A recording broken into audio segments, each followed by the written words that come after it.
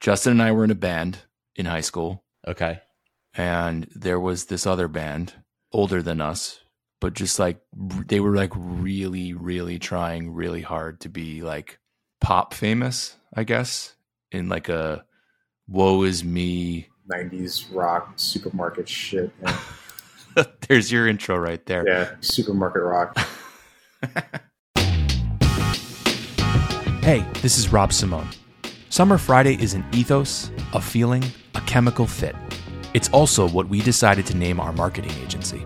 My passion kept coming back to being able to create something and scale it and build a brand. I mean, build something that could be national, international, that people really are genuinely excited about. This episode, I have the absolute pleasure of welcoming on Justin Rosenberg, my lifelong friend and the founder of an amazing brand, Honeygrow, a fast casual restaurant concept that's growing incredibly fast with almost 40 locations in America. There's so much to have fun with in this episode and so much to learn from Justin. We actually decided to chop it up into 2 different parts. And we hope you enjoy so much, you'll be back for part 2 next week.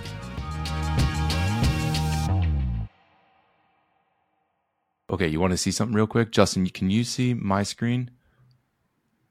Yeah. Oh, that's cool. Oh my God, you got That's this. that Holy right shit. there in the orange hat. Now, keep in mind, this is a camcorder filming from the balcony. What else is on that camcorder, Rob? A lot of things. Here's Justin rocking right there Do you think you're going to attack me? in a full-on set of long underwear, I think, and a orange hunter's hat was the uniform for that rock show. That's a fresh look. So Dan Gold, who Justin you're meeting right now, Dan Yeah. is like he's on our research team. He's part researcher, part strategist, and a lot of what he does is kind of like social trends analysis and audience insights and things like that for our marketing clients. But he put together like a really thoughtful outline document for this conversation, and I subsequently like just made it dumb. And I just Good. like he's adding all of these things about your story and the founding of Honeygrow and this interview and this, that, and all these things he wants to talk about. And I'm like, we love fast food and talk about Taco Bell and just like whatever else I could think to add in there. Oh, And then I wrote a fake intro for you, which I was going to start the show in a very professional podcast way and talk about how you run the most successful taco chain in all of Chicago and just like totally just mess up the whole thing on purpose. That's awesome. I wish I did that. But I was telling them, the point of me saying all of that background was that I was telling them that you're an amazing musician, and that you still rock out, which is, you know, great. I was never the guitar player or that you were, but like you still will just like get on stage with a group and have to learn like 10 songs on like a Thursday in the midst of everything else that you do. And that's insane to me. And your son is learning to play now, which is super cool. He was actually playing the other day. He was FaceTiming with a girl in 3rd grade in this class, and I heard him playing my old white Fernandez, which I gave him, and he's literally like rocking, making music and shit up for this girl. I was sitting in my office at home. It was awesome. Very proud of him. Yeah, that's super cool. I mean, he's your Padawan in so many ways. It's my Padawan. But that led me to the one meaningful question that I put in our document, which I think I've talked to you about before, which is really this conversation that I have with a lot of people because I'm in one camp of belief. Be interested to know sort of like where you sit, but it's the idea of balance.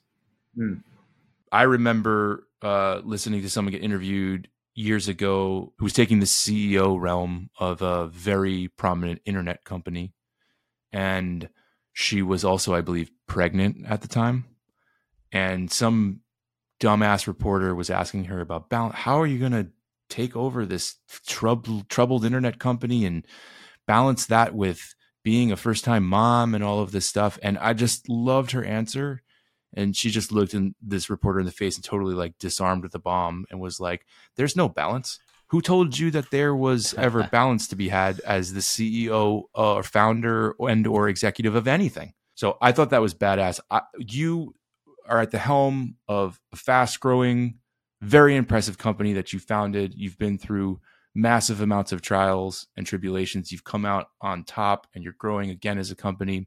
In addition to that, you're an active musician. You're a member of YPO. You give back. You speak at education institutions. You got a master's degree. You're all over the place. What the fuck does balance mean for you? That's a really interesting quote, thinking about that. And what's ironic about it is I constantly trying to figure out balance myself. So I don't know. I mean, I'm fortunate enough to be passionate about this company. I'm passionate about leadership. I'm passionate about getting better. So I don't know. Like I definitely need time off. Like jujitsu for me is a chance to shut my brain off for an hour. Playing guitar, I could literally shut my brain off and just jam and learn and play and play and play. I don't know. I feel like at the same time, like when you're really enjoying what you do and you're really passionate about scaling and building something and you're surrounded by really good people, it's kind of fun. So, and when things are really hard, and yeah, we went through some near-death experiences a couple times, first with growing too fast back in 2017, which led to pushing pause on growth in 2018. We're running out of cash. It was a really scary period of time and had to reduce the size of the organization, stop growth. We had negative press from Chicago to Philly about how maybe this concept doesn't really work at the end of the day. That was a horrible period of time, but, I kind of just pushed forward. I was like, all right, I had two options. Like I could just quit, which is never going to happen, or you just fucking make it happen. You're up here for a reason. Let's go. So in those moments, I found jujitsu for me personally to be really helpful because I'd wake up in the morning, maybe depressed, like not feeling good and really upset about life. And like, shit, I can't believe we're here. We're just doing great. Like a few months ago. And after I rolled in the morning, I was so clear-headed and objective and unemotional. I was like, great, here we go. So that for me, balance was key. And still doing that today, just really setting your brain to the right tune and getting after it. It's a good answer. If you really, I don't know how many people say they feel this way or actually feel this way, but when you hear people talk about how if you love what you're doing, it's a totally different situation than if you're working for some other, like a lot of people out there who are working to end up having free time someday or working to be wealthy someday. But if you enjoy what you're doing along the way, it's a totally different journey. We talk about that with the idea of like removing Sunday scaries from the equation and showing up on a Monday and actually like being pumped about it. The whole world looks different. That's cool. It's very true. And it can't be every day, right? Like it can't be every day. Like you dread certain things or you have anxiety, it means you care. But if it's more often than not, it's a game changer. And for you, I guess a lot of that has to do with the fact that you birthed this thing. It's worth spending 5 minutes talking about the really early stuff. We know the world knows the Honeygrow story. You've been in some great interviews. We've read some really great stuff about you. But I love the idea, it's having known you since high school and not thinking you were going to do this when we were 18 years old, right? Not knowing what any of us were going to do. I love the image of you going around and taking these meetings with this concept. And then I think you told me when you were shopping around Honeygrow during the Great Recession, mind you, how many no's you got. And it was fun. What all of that was like. And then ultimately to have somebody take a chance on you, and give you a yes and what that meant and all of that. I'd love to have you just tell that tale real quick because I've heard it a couple times and I think it's worth having in this podcast because it's a really, really great visual for me. Yeah, I mean, thinking back in high school, the path was being an attorney or a lawyer, obviously. Wow. Another Jewish kid from Long Island going to law school, or being a doctor. For me, I mean, and you know this really, Rob, better than anyone, like I'm a creative at the end of the day. Like I love like really cool creative things and stuff that, my passion is a mix of business and creative, and being able to blend my interests, scale that is exciting. My undergrad, I was a history major, so more on the liberal arts side. I went to grad school at Temple for my MBA in finance. I was in finance for about called 6 years between two different places. And my passion kept coming back to being able to create something and scale it and build a brand. I mean, build something that could be national, international, that people really are genuinely excited about. For me, I was in my mid-20s. I gained a ton of weight. I came home from college. Everyone was like, what happened to you, dude? And Rob and I ran cross country back in the day. We were, two skinny guys, and Rob Rob, you were always a muscular, good-looking man. I was a skinny, lanky dude. Rob was the captain of our cross country team, leading the way. And I joined cross country because of Rob. He got me to join, and it was great. He just fucking run a lot. But I gained weight soon, so I went from this 150-pound dude starting college. I graduated at 235. Wow. And not a good 235. And when I was in my mid-20s, I was diagnosed with type 2 diabetes. My doctor's like, hey, like, your blood sugar's off the charts, your cholesterol's up. We just had our first kid, and he's like, you're not going to see your daughter walk down the aisle. Really, really, really freaked me out. And instead of jumping on crazy medication, I read a book, T. Colin Campbell's The China Study, which radically changed my perception on food. So I wound up going plant-based for probably like a year and a half-ish, a couple of years. And when, my A1C and cholesterol numbers really just reversed. So I was like, all right, clearly there's a correlation of food and type of food. I mean, stuff today, when you look at it, there's just so much crap. Like I was passing by, I really wanted to buy this confetti cake the other day. I was like, man, that looks really good. And you look at the side of it, and it's just like this shit. I don't know what it is. So it's like, put it back. Just to pause you for a second, Dan, Justin and me and our friend John, high school friends, all of us, we have a running text chain. It's always operating. It's more active than anything, I think. It's always operating. And I would say like 35 to 55% of it is pictures of food. The slice of pizza that was really badass that John got today, or the thing I'm cooking, or the dessert that Justin's ordering through DoorDash. And just to kind of put that context in there, like that half of our life, it just rallies around food. Oh, yeah. I mean, and it's pathetic because like I'm on vacation. That's my cheat. So I'll have dessert. I'm seeing these giant banana splits. It was so good. But I was like not in a good state health-wise. So I had to get my shit in order. And I did. But I was making a lot of salads for lunch, and the stuff that I had left over, I was putting into a wok at night, some udon or soba noodles, and make a stir fry. So I was thinking like, this is really great. From the business side of my brain, I'm like, no one's really doing anything like this. This is 2009. You had your Shake Shacks, you had your, a couple salad guys were really beginning. Like Chop was in New York for a while, Sweet Green was in DC.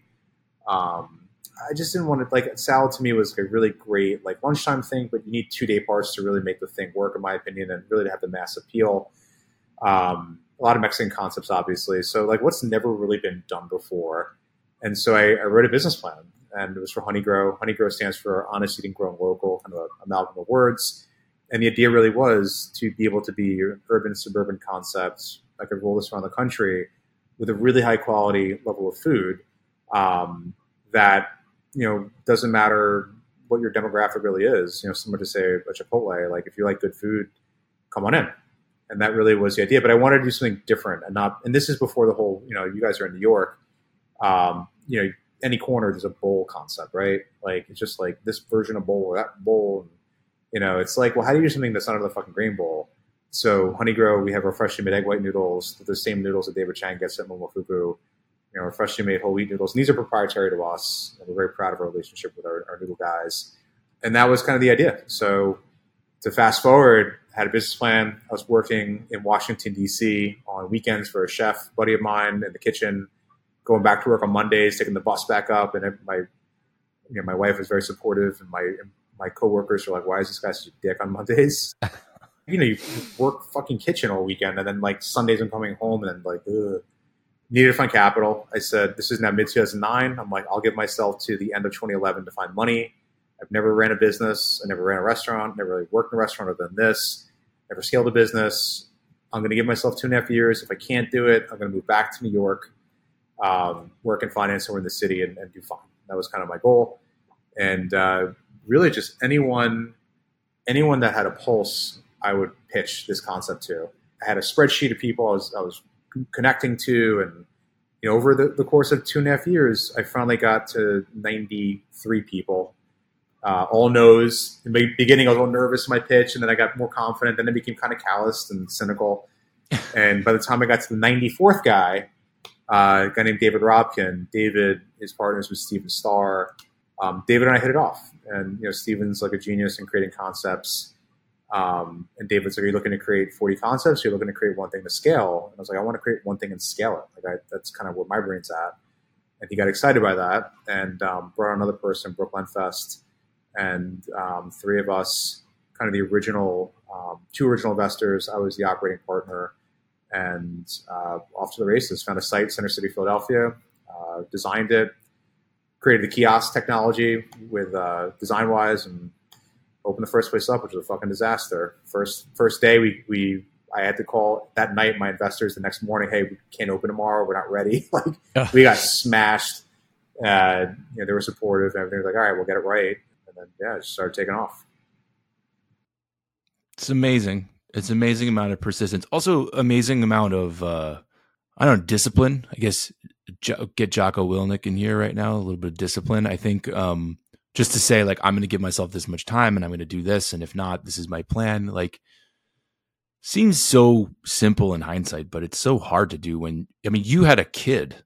Like, I started a business and I was like sleeping at the office and showering in a tub from 1865 down the hall. And like, and I hadn't, there was nothing at home to lose, right? Like the worst thing that happened was like I would be late on my landlord in Brooklyn, and I think my rent was like $600 a month. So like, it was a totally different thing, but you were going for it with a family, and you were going for it with other people's skin in the game, which is also very anxiety provoking when you're a person who cares about those relationships. Yeah. I give you a lot of credit for that, because I took a very different entrepreneurial journey. Like Michael and I, and then later Michael, Sarah, Alicia, and I, like we built a lot of things like brick by brick. We were always kind of leveraging a little bit more incrementally. Like it wasn't like a leap we had to take, but it's always interesting to hear how calculated you were in doing that. There's a hill on Long Island where we used to run cross country races called Cardiac Hill. I'm sure every cross country runner from high school or college or whatever has their version of Cardiac, right? But this is just a pain in the ass hill that just, when you think it ends, it bends around the corner and then it goes up again. And everyone at the beginning of this hill just knows what's about to happen because you've practiced on the course. And so you're like, oh God, here we go. So picturing myself at the top is fine. But I actually think, like with running, with other things, the best thing you can do is just start going. Just start running. Like I don't know how I'm going to have you get to the base of Cardiac after already having run 1.5 miles fast because you're racing and you're tired already. And you say at the bottom of that hill, I don't know how I'm going to get to the top of this without having to slow down. So all you do is you just start running, and then the rest sort of just happens and you do what you got to do. Yeah, I know a guy who was in special forces, and he would talk about when they were in their like final training, it was the guys who just like literally, it was the next step, and they kept taking the next step, and they made it. And other people would look at the bottom of the hill and they would say, I'm not gonna be able to do this. So that's like the it's the boring part of consistency, but it's just that little step is going to get you right to the end vision. For sure. Just do it. Yeah. Just go. I have 2 more questions for you that are super serious. The first one is Bill Kerwin alive? I have not been able to figure that one out. And the second one is related. How is it possible that Dave Gumbas has stayed off the grid so successfully for all of these years? This is literally the internet's most untraceable man. And mind you, he's an employee of a public school system. And somehow there's not a single picture of this guy online. He was our track and cross country coach in high school. Amazing guy. He's disappeared. We used to show up to practice and he used to just start practice by saying, "It's a good day to die." And that was how we would start. And then sometimes he would change it to, "It's a good day to puke." Yes. Did people like him? Loved him. We liked him. Loved him. He was great. He was a really good coach and he knew what the fuck he was talking about. Click on this link I just sent. I want to see if this is him. Yeah, I'm looking through right now. He looks very young. Wow, dude, that might be him. He looks great. I saw that picture, but I didn't think that was him because he's older. So was he a young guy when he was your teacher? Oh, totally. Columbus. That could be him.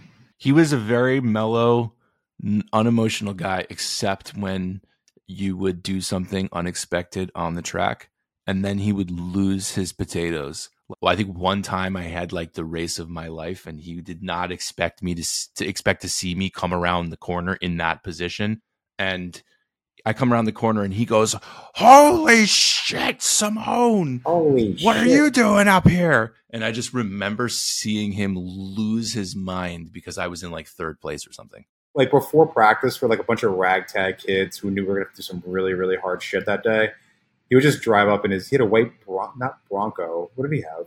Blazer, dude. He had a white Blazer. It's a good gym teacher car. He always listened to like classic rock, WBAB, Long Island stuff. And like, just roll up and be like, hang on loosely, don't let go. Dun, dun, dun. All right, guys, we're doing 400-meter sprints. Oh. All right, guys, we're doing hill repeats. Ugh. Let's go. Or the worst was I hated the hells. They were like the mile repeats, but like in the back. Eye of the Tigers? What were the Eye of the Tigers? I think that's the same thing. I don't know. It was all bad. Just all horrible. It's just horrible shit. Yeah. Thanks so much for tuning in. There's so much more to come. Take a moment to subscribe if you haven't already. And as I mentioned at the beginning of this episode, there's a part 2 to the Justin interview coming at you next week.